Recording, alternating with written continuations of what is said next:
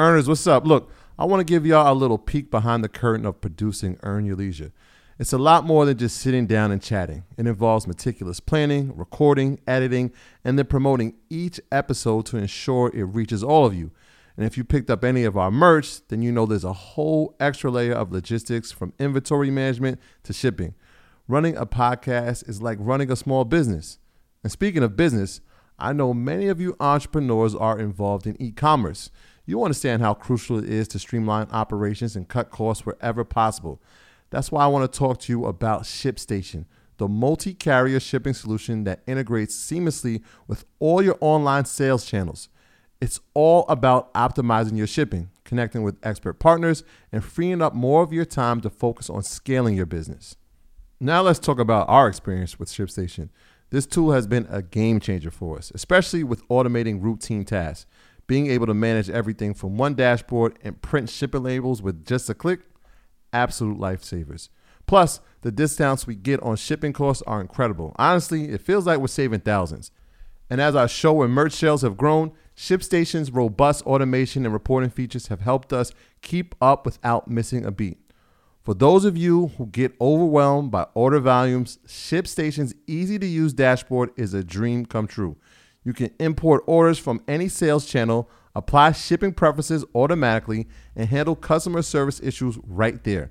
Not to mention the savings with up to 89% off carrier rates like UPS, DHL Express, and USPS. It's no wonder over 130,000 companies stick with ShipStation long term. So, are you ready to turn your shipping challenges into growth opportunities? Head over to ShipStation.com and use promo code EARN for a free 60-day trial. Again, that's ShipStation.com, promo code EARN. Start streamlining your shipping and scaling your business today. Earners, what's up? Y'all know I'm big on doing your research, sharing your research, and giving credit to where you found the research. But I always get asked the same question. Where do I start with the research? And the answer is easy. It's our sponsor, Yahoo Finance. Whether I'm tracking the daily movement of my favorite companies, doing technical analysis with their easy-to-use charting platform, or checking balance sheets, Yahoo Finance makes something very complex simplified. For more than 25 years, Yahoo Finance has been the brand behind every great investor. Whether you're a seasoned investor or you're looking for extra guidance, Yahoo Finance gives you all the tools and data you need in one place. They're the #1 finance destination, producing a holistic look at the financial news cycle, including breaking news, original editorial perspectives, analyst ratings, independent research, customizable charts, and so much more. You could actually securely link your brokerage accounts for a unified view of your wealth, including your 401k and other investments.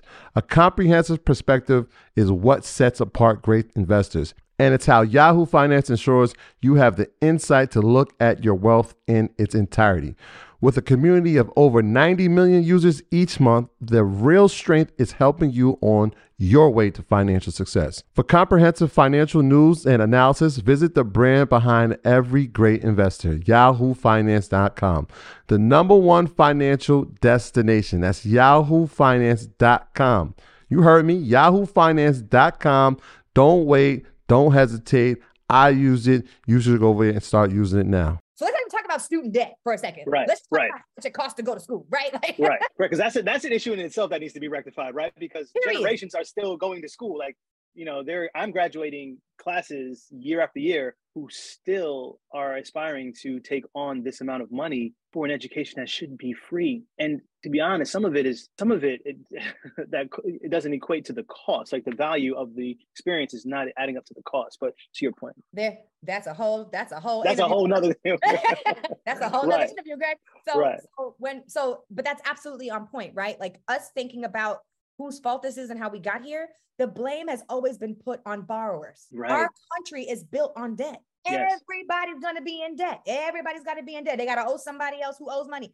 And this narrative that it's the borrower's fault, that it's the person's fault for wanting to pursue a higher education, it is a political argument because, you know, parties and politics are a part of who divides that discussion. But it's really a question about our value on education just to begin with. Absolutely. So if you don't value education, then of course you're going to blame people who go, right? Right. If you value education and you think education should be a right, then you're going to figure out all the ways in which this government, when they create their policies, when they pass their policies and legislation, make education accessible for everybody. So to your point, and to this discussion, I try to avoid arguments. I like to work with the coalition of the willing, right? Like everybody got an issue they want to fight for. That's nice. I'm going to borrow that. The coalition of the willing. Amen. Listen, everybody got a problem. Okay. Everybody got a problem with something. And I've been doing this work for 12 years. And so there's some times where I will engage in conversations to convince people, but then there are some folks who are just built to understand that you should pull yourself up by your bootstraps, that it's the borrower's fault, that education is shouldn't only be accessible to people who can afford it or who deserve to go. And I just don't subscribe to those notions. Everybody deserves to go to school. I don't give I don't care about the cuss. I don't care if you just do 2 years and change your mind. Right. Go to school. You see what I'm saying? Right. Some people are like, oh no, you wasted money. No. I don't think the education will ever be a waste. So just go. Yeah. And when we talk about cancellation, it is the reframing of our mind and conversations around whose fault it actually is. The government has increased our tuition 130%. And if you look at most schools across the country that are public institutions that get federal funding, that money is not going back to the students. No, that money is going to hire executive principals and executive officers and to pay for new buildings and to buy new cars and to do all these things. It's not going to the workers. It's not going to the students. UCLA right now is trying to expand its campus so they can recruit students to get more income. But students are living in the lounges in the dormitories. It's just crazy. And they're not going to cost of tuition. I teach at UC Santa Cruz, and my students during the pandemic paid the full cost of tuition, paid for housing and food, and didn't get the services because they were at home and did not get a refund. What they did get was free COVID masks and a box of COVID tests. Lord.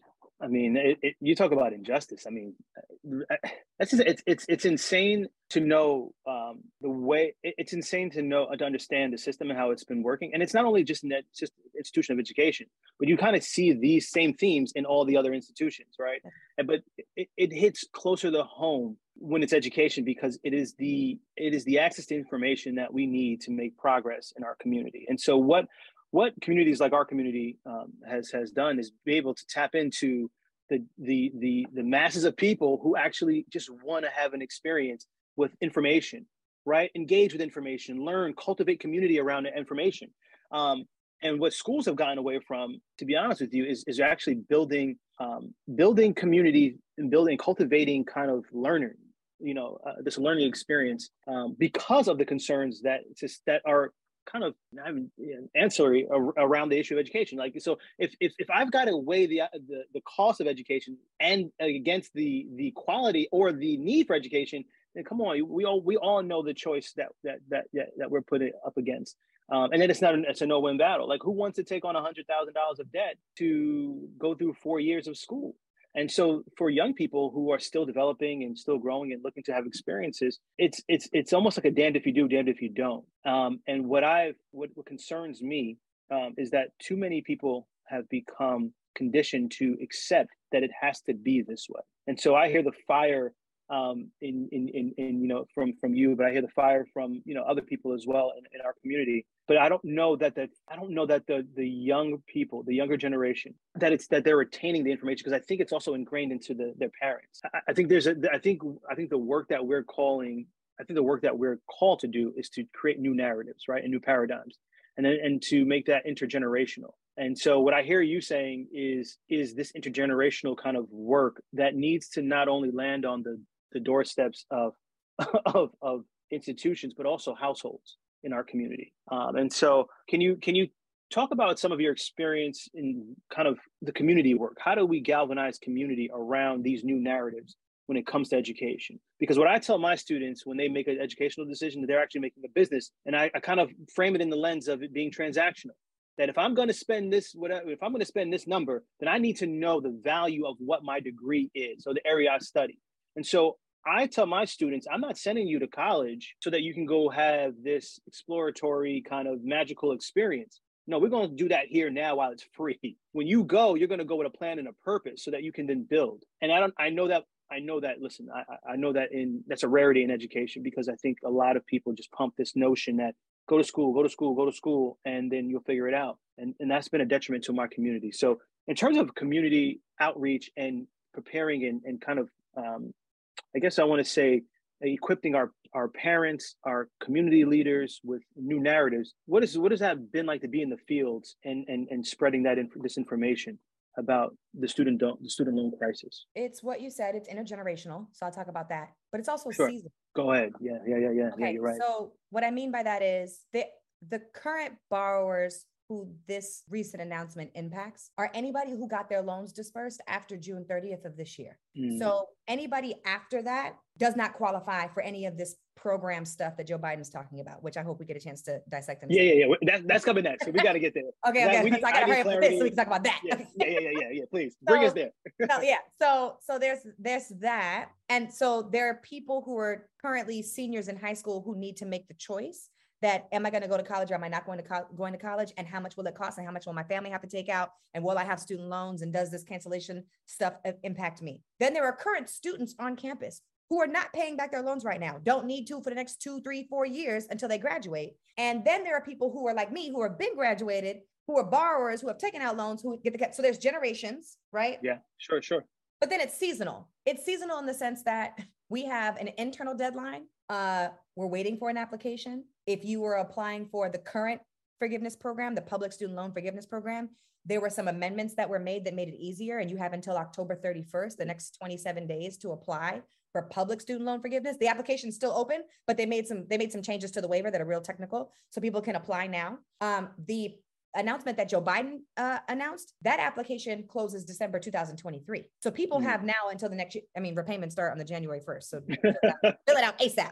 I don't even know why they did that. We'll talk about that. Get to it and do it now. But there is still December 2023 for that. So there's the internal timeline season of when we have to apply for this current cancellation. But then there's the season of the movement of education, right? Education justice, as some people like to call it. And well, like I said, in 2007, when I first learned about student loan debt cancellation, or I started talking about free education, nobody in Congress talking about free cancellation. Nobody, not one. We didn't have a bill. We didn't have legislation. What we did have was, well, let's just increase the Pell Grant. let's try to do tuition freezes. And like those were not happening across the country. And the Pell Grant wasn't increased. They're like, well, let's change the FAFSA so it's in multiple languages, which is like in 3 languages now, right? It was to your point and to some of our critics, which I am definitely a critic of all the things that have happened in Congress right now, around, well, these are just incremental changes, right? Like, oh, they changed the FAFSA so it's in more languages. Oh, they increased the Pell Grant. Those are small gains and small wins.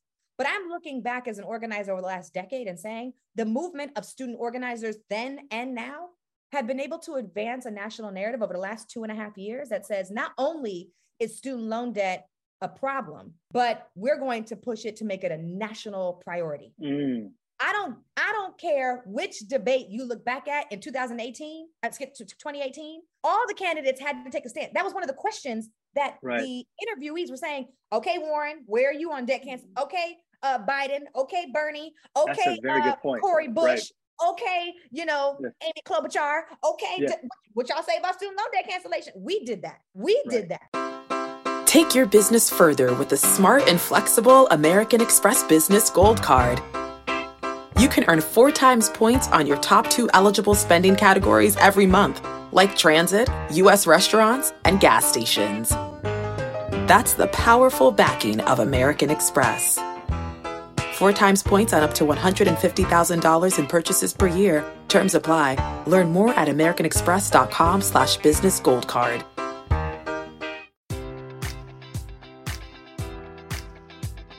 Enjoy all your favorite sports like never before at BetMGM. Sign up using code Buckeye and receive up to $1,500 back in bonus bets if you don't win your first bet. When you register with BetMGM, you'll get instant access to a variety of parlay selection features, live betting options, and the best daily promotions in the business. And with BetMGM at your fingertips, every play and every game matters more than ever. Place your money line, prop, or parlay bets with the king of sportsbooks today. Sign up using code Buckeye and receive up to $1,500 back in bonus bets if you don't win your first bet.